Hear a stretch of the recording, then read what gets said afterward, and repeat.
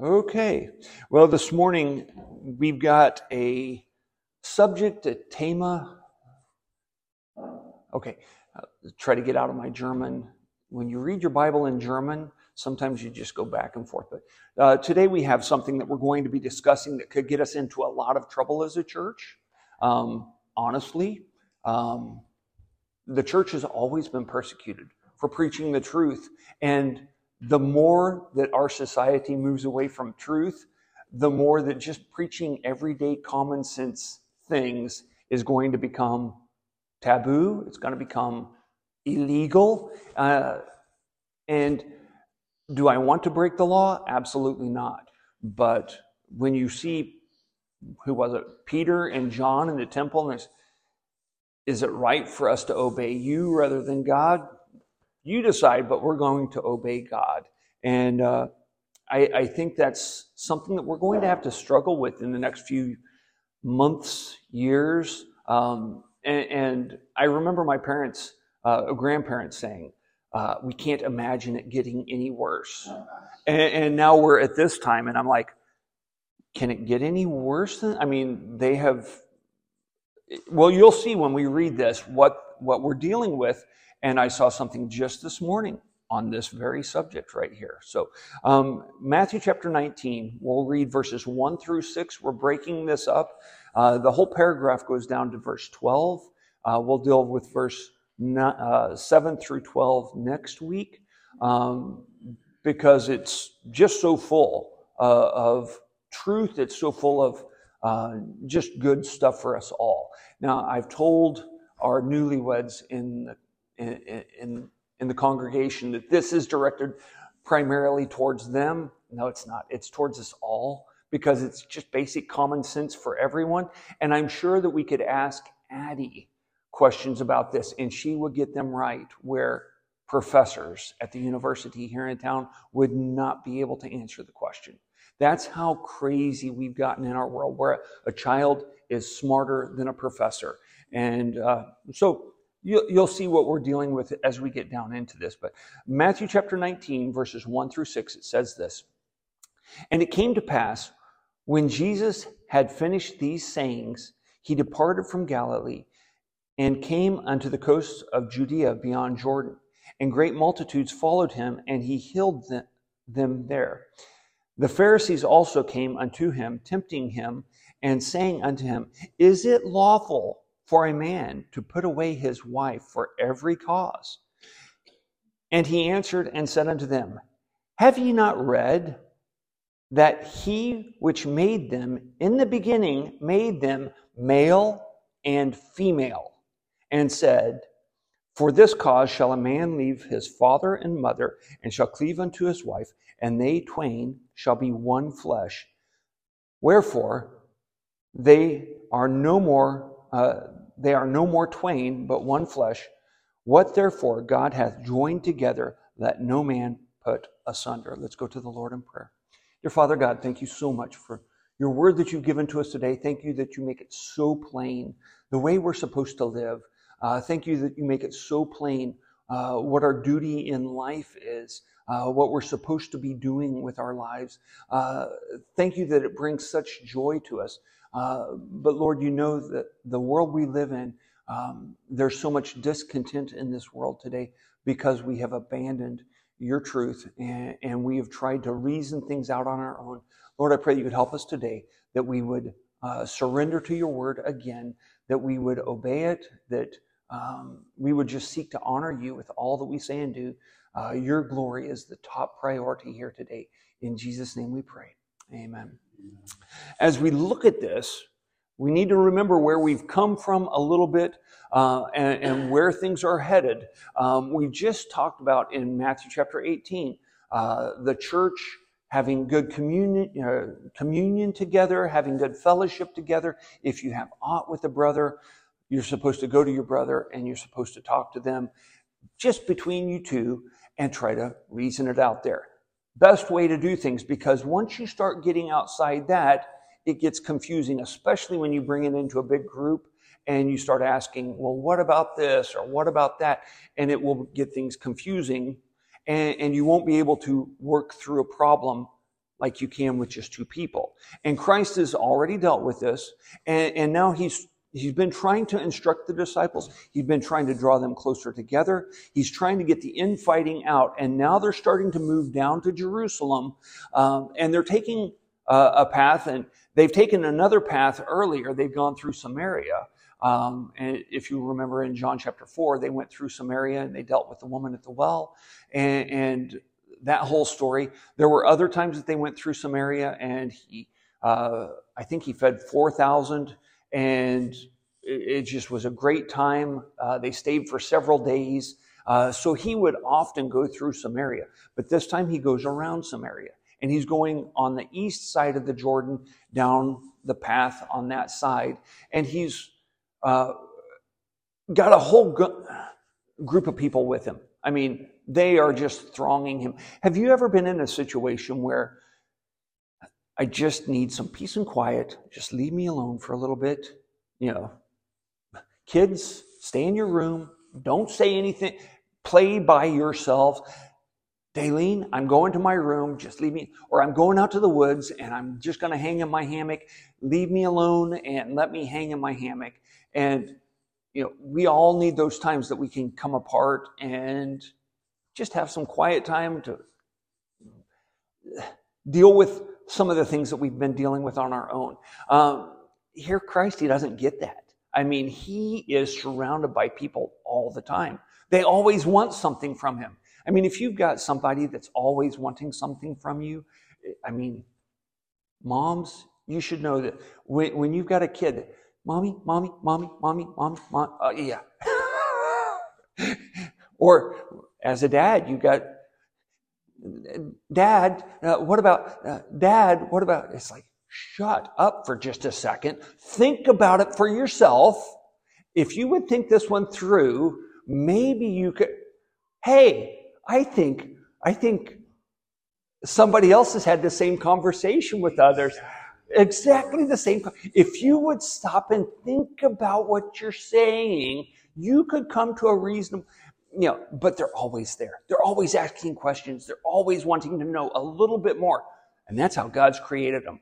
And that's why, you know, no offense to anyone here, but that's why God gives us children when we're young, so that we have the energy to take care of them. If I had to deal with a little kid at this age of my life now, Evan, I am so sorry. I mean, I would go crazy. I have somehow more patience. Maybe that's true. Maybe it's, I imagine, I saw what my dad went through with me, and I'm like, I've got to at least have as much patience as my dad had with me. So anyways, but we know what that's like. And then we see Christ here, and he's constantly got people coming to him. And you know what I see? He kind of enjoys it. He just loves to have people around him. I mean, why wouldn't he? What's the name that we see that he is given back in Matthew? Well, back in Isaiah, Emmanuel. What does it mean? God with us. He just loves to spend time with us. And it just blows me away, because there's sometimes I don't even want to spend time with me. Why would he want to spend time with me? I mean, why would Daylene want to spend time with me? I don't even want, if I could get away from me for a little bit, I would do it, you know, and just stay right there. I'll be back later. Yeah, I can't get away from myself. But here Christ is just, it appears to me that he is enjoying his time with everyone. He realizes this is his last trip to go down to Jerusalem. And so he's going by the river. Now, who is in charge of this area of land? Well, Herod is in charge of this area of land. What has Herod done just maybe a few years earlier, maybe a year or two earlier? Yeah, he cut off John the Baptist's head. Why did he cut off John the Baptist's head?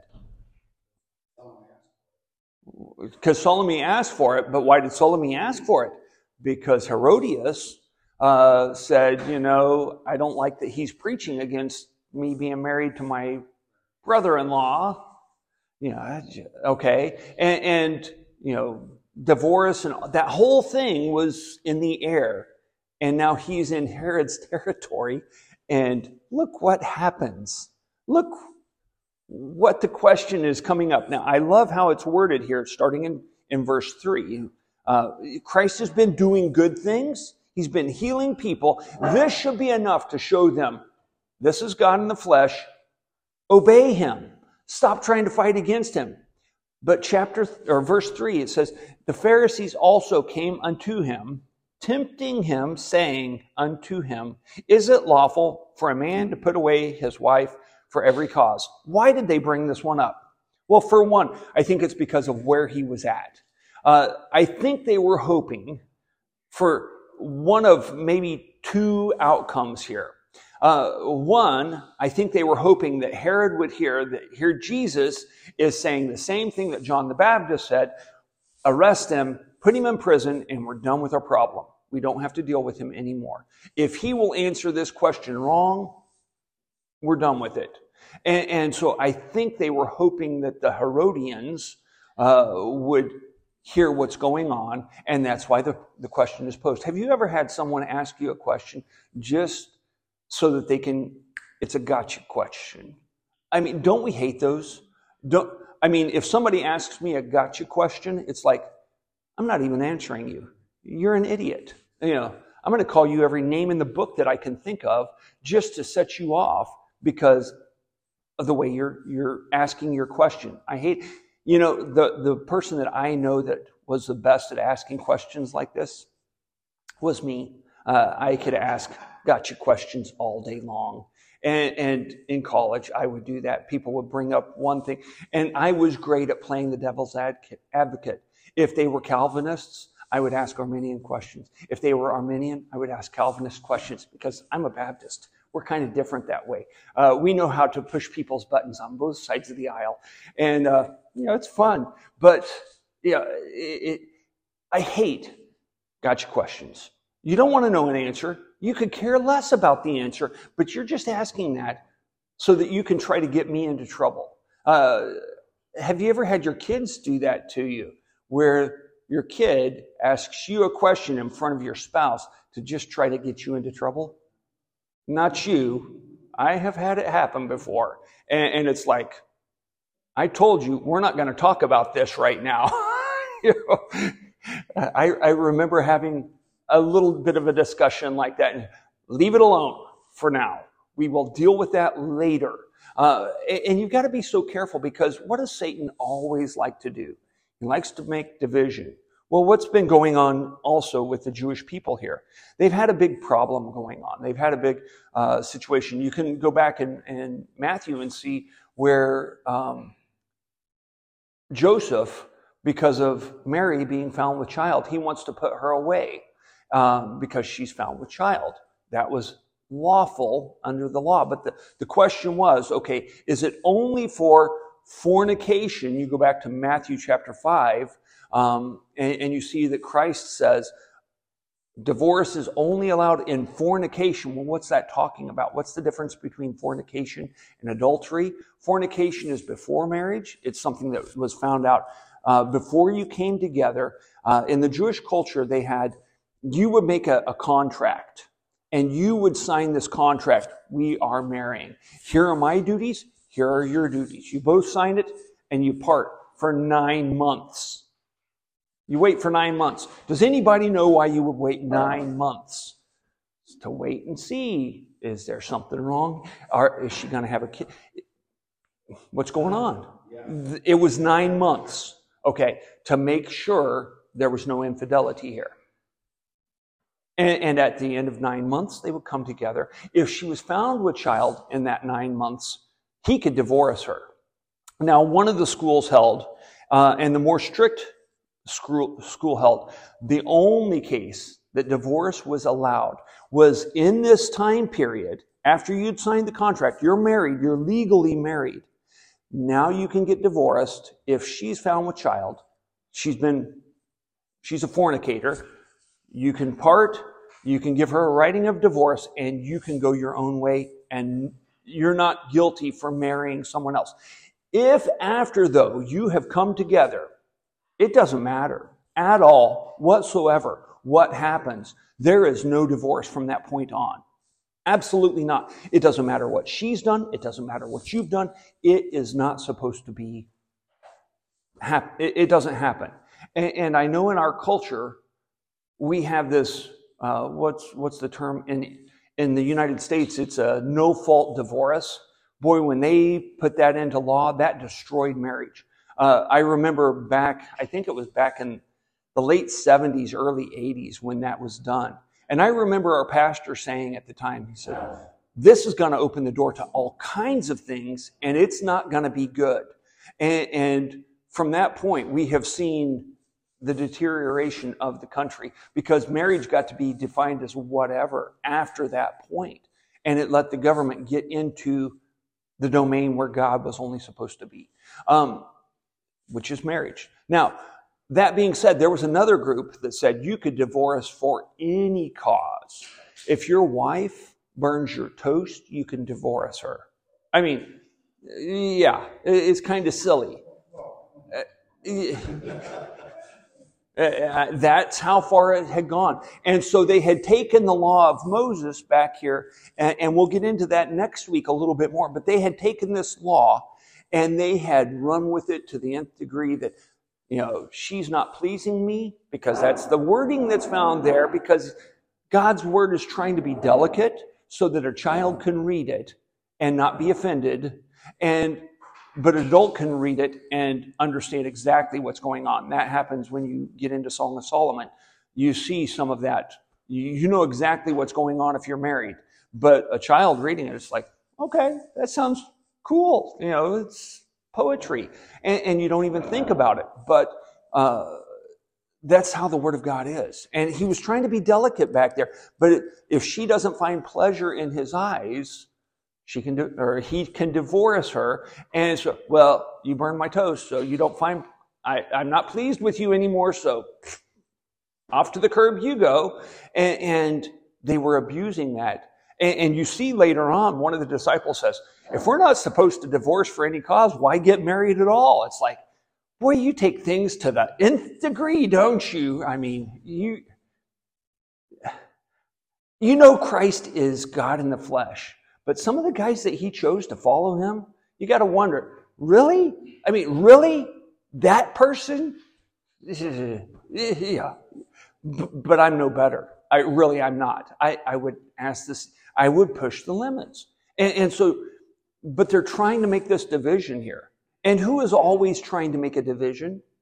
Daleen and I were talking about this just yesterday on the way home. Oh, Daleen. No, Daleen is not always trying to cause the division. No, we were talking about this on the way home in the garden. Who caused the division there? Satan is there in the garden, and he has separated Adam and Eve. He has caused the division, even if they were standing next to each other. In their mindset, in the way they're thinking, they're divided. And so anytime you see division there, what does the Bible tell us? Only by pride cometh contention. So if there's some contention going on, Noel, when there's contention going on in your relationship, Cameron's got pride going on here. Okay, and you can just tell him, your dad says you're proud. And so, yeah. Now we've caused a whole bunch of problems. But do you see we know who's operating here because they're trying to cause contention. They're trying to cause a division because part of the population wants to know, am I okay to divorce my wife because, things are not going so great at home? And the other part of the population is saying, the Word of God is clear. You're not supposed to get divorced. And so there's already this division. And Christ is bringing people together because he's healing people. He's giving them the Word of God. He's saying, blessed are the peacemakers, for they shall inherit the kingdom of God. Blessed are the meek. Blessed are the, think of the other Beatitudes. I can't pull them off the top of my head right now. But look at what creates blessedness, and yet they're causing division over here. And so this is what he's trying to deal with as he's getting ready to come down. And look at the response that Christ gives them. I love this quick look that we have at Christ's response, starting in verse 4. He says, he answered and said unto them, have ye not read? I love that. Okay, I'm going to stop there for just a little bit.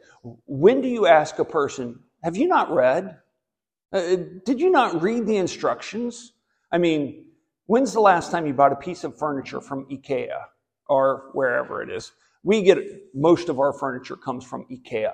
And you get it home and you open up the box, and what's the first thing you find in the box? Your instructions. And here are all the things you're supposed to have. Here's the way you're supposed to lay it out. You know who is really good at reading those instructions? Daleen is. She loves, let's make sure that we do it by the book. You know who is not good at that? Me. I pull things out and we'll put this and put that. And I get halfway into it and I probably put something together that you cannot take apart. And it's like, wait a minute, you were supposed to put this little board in first. And it's like, Then she, didn't you read? And I just want to, you're not finding pleasure in my eyes now. But didn't you read the instructions? That's what little kids are asked. Didn't you read the question on the test? We were always told in college, Robert, here's some good instruction for you. When you get a test, and you have a test in front of you that you're supposed to accomplish, read through it real quick, skim through it really quick, and just see what's going on with the test so you can budget your time and whatever. But there were some tests that I took in college that if you did that, you'd turn to the last page and you'd see on that last page the 50th question, the grace question. And I was always looking for the grace question. If you have not written on paper at all, mark over here and then turn the paper back in and you get 100% on the test. Okay, but they were trying to teach us because they had stated this over and over and over. Read through the test or look over the test real quick before you start answering questions because there are going to be things that you need to know, back and forth. So do this. And so there were times that you would get into a test and you would see the smart kid, they'd start going with the test. And I'd start looking, I'm like, oh, there's that. And I'd just sit and watch the other kids as they're trying to go through the test. And then I'd get up and I'd walk back and I'd put my paper down and they're looking at me like, we know you're dyslexic. You cannot read that fast. What's going on here? And then they would turn to the last, oh man, now I've got to go through the whole test. And he's got a whole hour free. But just looking through the test real quick made a world of difference sometimes. They probably don't do that here in Mannheim, do they? No. Don't get your hopes up. I went to a school that believed in grace. They believed in a lot of grace a lot of times. But here Christ is asking this question. Have you not read? Haven't you read the instructions here? And it's very simple because going back to Deuteronomy, which Christ refers, you know what the second most attacked book in the Bible is? Genesis is the first most attacked book of the Bible. Deuteronomy is the second most because Christ quotes from it all the time. He quotes from it all the time when he's attacked by Satan, he quotes from it. When he's attacked by the Pharisees, he quotes from it. He is quoting Deuteronomy all the time. And the only book that he quotes more than Deuteronomy is the Psalms. That's the only book that he quotes more than Deuteronomy, if my study was correct this week. But here he says, have you not read what was stated in the law? And that's important because we have a God-given law that shows us how the world really works. And if we're not operating by the way the world really works, it doesn't matter which law you're using, it's not going to work out. I was listening to something just this morning. I was looking at Twitter and just going through my Twitter feed, and I came across something, and they said, well, we've got a problem now because you've got the civil law that says one thing, that guys can change and become girls, and then you've got biology. And so the two are at odds with each other. I'm like, well, which one changed? Which one changed? And maybe we should change it back, and then we wouldn't have this problem. But they refused to look at it because she said, well, I'm just trying to be nice to these other people. If you were trying to be nice, you would tell them the truth instead of lying to them. Lying to somebody is never kind. It's never nice to lie. But that's what they do, is they lie trying to appease their feelings Facts don't care about your feelings. They're going to remain the facts just the same. But have you not read, is what he's saying? Have you not looked at the Old Testament law? Who were masters of the Old Testament law? The Pharisees. I mean, this had to have been a slap in their face. I can imagine Christ bringing the little kid of the room up here. Okay, Addie has just learned how to read. Addie, can you read Genesis chapter 2, where it says, and he made them, male and female. In the image of God made he them. Male and female made he them. All he would have had to do is bring about a 6-year-old little boy up to read that, and they would have known exactly where it was going. But they wanted to make things complicated. So, okay, have you not read that he which made them at the beginning made them male and female? Very plain, very simple. And he said, for this cause. Now, let's stop there for just a little bit. There is a specific reason why you're made. And part of the problem in our world today is people are so unhappy because they don't know what their purpose in life is. And when you lose your purpose in life, you don't have any joy. And when you try to take the purpose that someone else has and apply it to yourself, you don't have any joy. And when you take your purpose and you put it on someone else, they don't have any joy either. You've got to stay in your own lane, if you will. If you're driving on the Autobahn and you start trying to go back and forth to lanes, it causes a lot of problems really fast. It can get hectic really fast. Stay in your own lane. That's something that my dad told me so many times. Just stay in your own lane. You don't need to be jumping back and forth. You're not a NASCAR driver. You're not a Formula One driver. Stay in your own lane. But he said, for this cause shall a man leave his father and mother and shall cleave unto his wife. The question that has been raised quite a bit is, why does it say that a man will leave his father and mother? Why does it not say, for this cause shall a woman also leave her father and mother?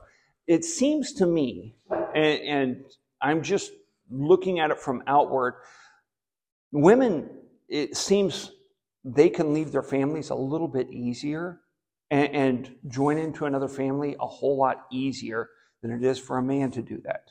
I might be wrong on that, but I think the studies have shown out that men are lazy and men don't like to move. And they have to be motivated to step out and do something different. And in our generation, don't we have a whole generation of young men that refuse to step out and do anything?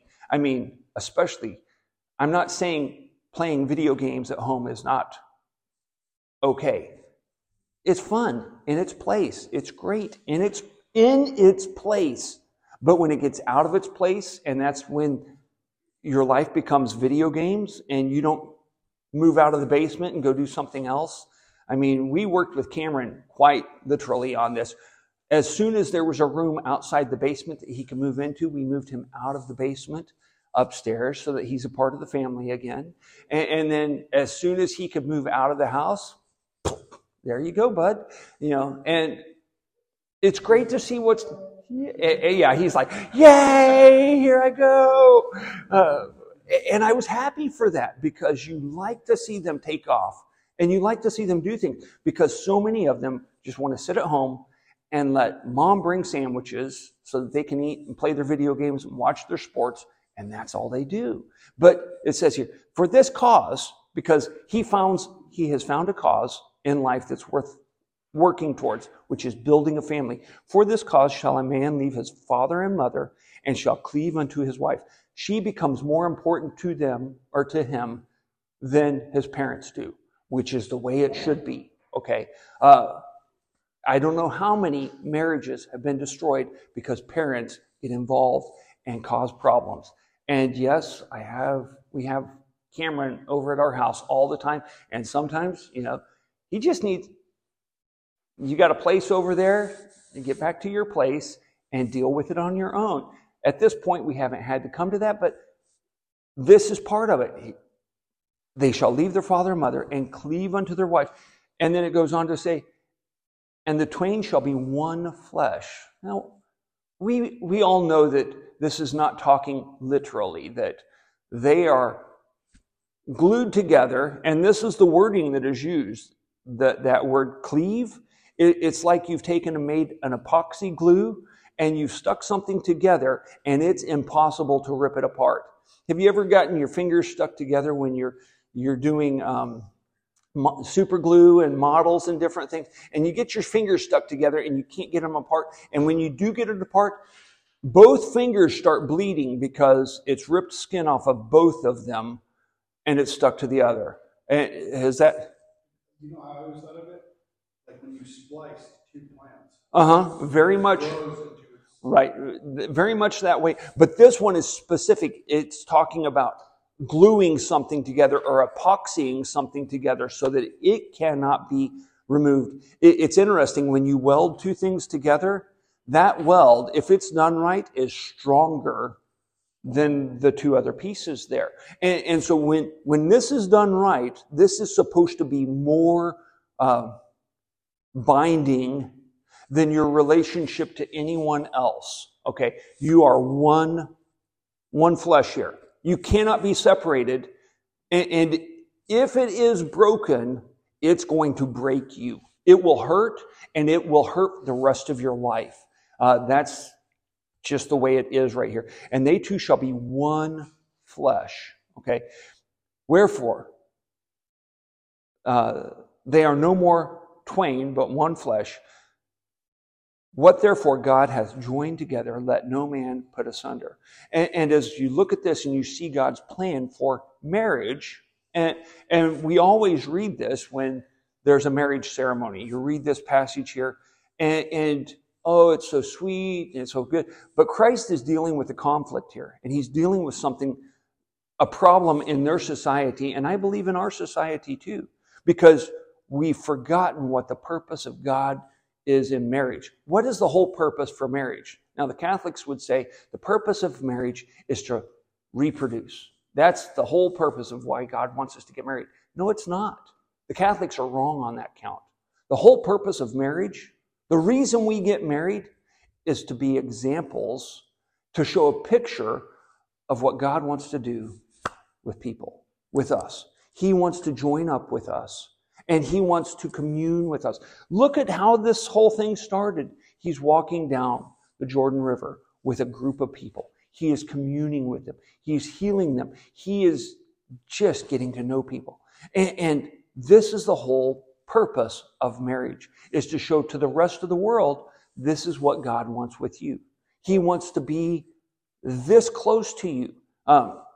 We were listening to a song this morning on the way to church, and I forget exactly how it was worded in it, but that he gave up his throne in heaven to make a throne right here. He is living inside me. And the moment I remember that, it doesn't matter. My happiness now is not contingent on our Daylene and I getting along. I mean, we might not be getting along someday, and I'm not quite so happy, but the joy that's inside, because I know that as pig-headed as I could be, Christ is still there with me. He's not going to leave me. He's not going to forsake me. Another version says, he will never abandon you. I like that phrase there, because what does it mean to be forsaken or to be abandoned? I'm leaving. I'm out of here. I'm done. I can't do this anymore. God will never do that to us. And look at how the children of Israel sinned all along the way. And he was ready to destroy them all, but he was not going to break his covenant. He might kill them, but he wasn't going to break his covenant with them, which is funny because, I've got a covenant with you, and the only way you're getting out of this is dying. And so let's take care of that. But he wasn't going to break his covenant with him. Don't we have a better covenant than they had back then? Isn't the relationship between a man and a woman, that's a covenant, isn't it? And it pictures the covenant between God and us. What has Christ done to win us? What kind of a dowry has he paid for us? This is something that used to be very big in cultures, is to pay that dowry. Some of you might remember Toby and Marion. the dowry. He showed me the pallet of stuff that he paid to marry his wife. I mean, it took him, I think it was 3 years to save up enough money to marry his wife.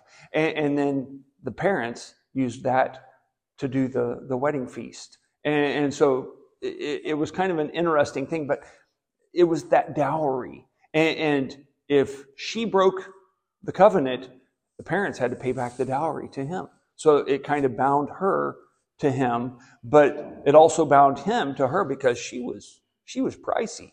I mean, she had a good education. The better your education is, somebody offered us, what was it, 100 camels for Kindle? I mean, I was tempted there. But we need to remember, what can we learn from this? We should remember that Jesus loves us, and he just loves to spend time with us. I mean, just like a father and a son, like a husband and a wife. When Daleen came in yesterday on the airplane, we were frantic trying to find each other. Do you know Terminal 1 is about the dumbest terminal in the world? I hate Terminal 1. Terminal 2, it's so simple. There's where they're going to come out. There's where you park. It's so simple. You get to Terminal 1, it's like, I'm going to arrival. Whoops, I missed my turn, and now I'm stuck in the 10th floor of the parking garage. And okay, what do I do now? And okay, where are you at, Daleen? It was crazy. And finally, she walks around. Yes, there you are. Oh, I'm saved. Christ just wants to spend time with us, like we want to spend time with each other. His name, back in Matthew chapter 1, verse 23, Emmanuel, God with us. He just wants to spend time with us. We should also remember that we are created with a purpose. There is a purpose behind how you are made and what you're made for. And if I try to take my purpose that God has given me and put it on you, it won't work. You have to get into the Word of God, figure out what the main purpose is, and then along the way you can find other purposes. But what's the main purpose? Why God has created you? What is our enemy trying to do? He's trying to break up that purpose and keep us from our purpose because he knows he didn't fulfill his purpose. What was Satan's purpose? What was he supposed to do? What was he created for? What was he created for? He was the choir leader. Yeah, he was the choir leader. He was around the throne, if you will. He was the covering cherub. And when you read about it, and it's just amazing. And now he has been dethroned, and God is putting someone else in his place. Who is he putting in his place? The church, the called assembly. We will be around the throne. Why do you think we're so diverse? Why do you think I know we don't like to bring this up, but why do you think we have different colors of skin? I think it's because God wants to show us, hey, look at what happens when my glory flows through Gaston as opposed to Walter. This is cool. I mean, have you ever thought about that? No, we're not allowed to think about that because that might be racist. It's not racist at all. It's just God created us different.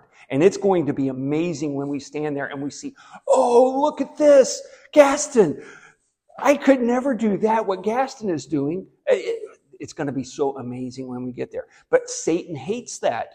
So his purpose now is to accuse us and to steal, kill, and destroy. And the purpose that God has for us, he's trying to destroy that purpose in our lives and to kill out what we could do for Christ. Just imagine with me for just a second. If you knew what the purpose of God is in your life, and if each one of us were trying to accomplish that as a church, what could we do even with this small number of people? What could we do? It would be amazing if we would just do that. Okay, and that's what we should all be aiming towards, is to do what Christ has called us to do. And then our relationship with the bride is never meant to be destroyed. Jesus says it in John 3:16, for God so loved the world that he gave his only begotten Son, that whosoever believeth in him should not perish but have everlasting life. He has created us to have a everlasting relationship with him. The Bible says, no man, you're in my hand, and I'm in the Father's hand, and no man can sunder us. We We are secure in his love. Don't ever think, okay, don't ever think that you have done something so bad that he doesn't still love. He might not like, he might be disappointed in you. He might be getting ready to punish you, but he still loves you, okay? And he's doing all he can to bring you back to himself. I mean, look at the cross. If he's willing to go to the cross to save you, what is he willing to do to draw you back to himself if you've stepped away? Just remember that. Isn't it better to come back and just, I'm sorry, please forgive me. Can we make this right? What do I need? What can we do to go forward here? How can we make this right? Always be willing to come back to him. He is loving, he's patient, he's gentle. He wants to be united with us. Let's go ahead and close in a word of prayer. Dear Father God, thank you so much for this good day you've given to us today. Thank you for your word. Thank you so much for just how needed it is today, how we have forgotten this as a society, that you've created us. You've created us with a purpose. And there are so many people that are so unhappy because they have decided to go their own way, seek their own purpose, and they've forgotten that only serving you truly brings happiness, truly brings joy in our lives. Lord, I pray that you would just help us to remember that as we go along. Help us to remember as we go through our life that when there are tough times, you have given us a purpose, and it's to stay together. As married couples, we're to stay together and to glorify you through the whole process. Lord, I pray you would just do a work in our church, and not just our church. Lord, I pray you would do a work in our community here in Mannheim and in Germany and around the world, Lord. We need your healing touch. We love you and praise you. Have your will and way in our lives. In Jesus' name we pray. Amen. Okay. Well,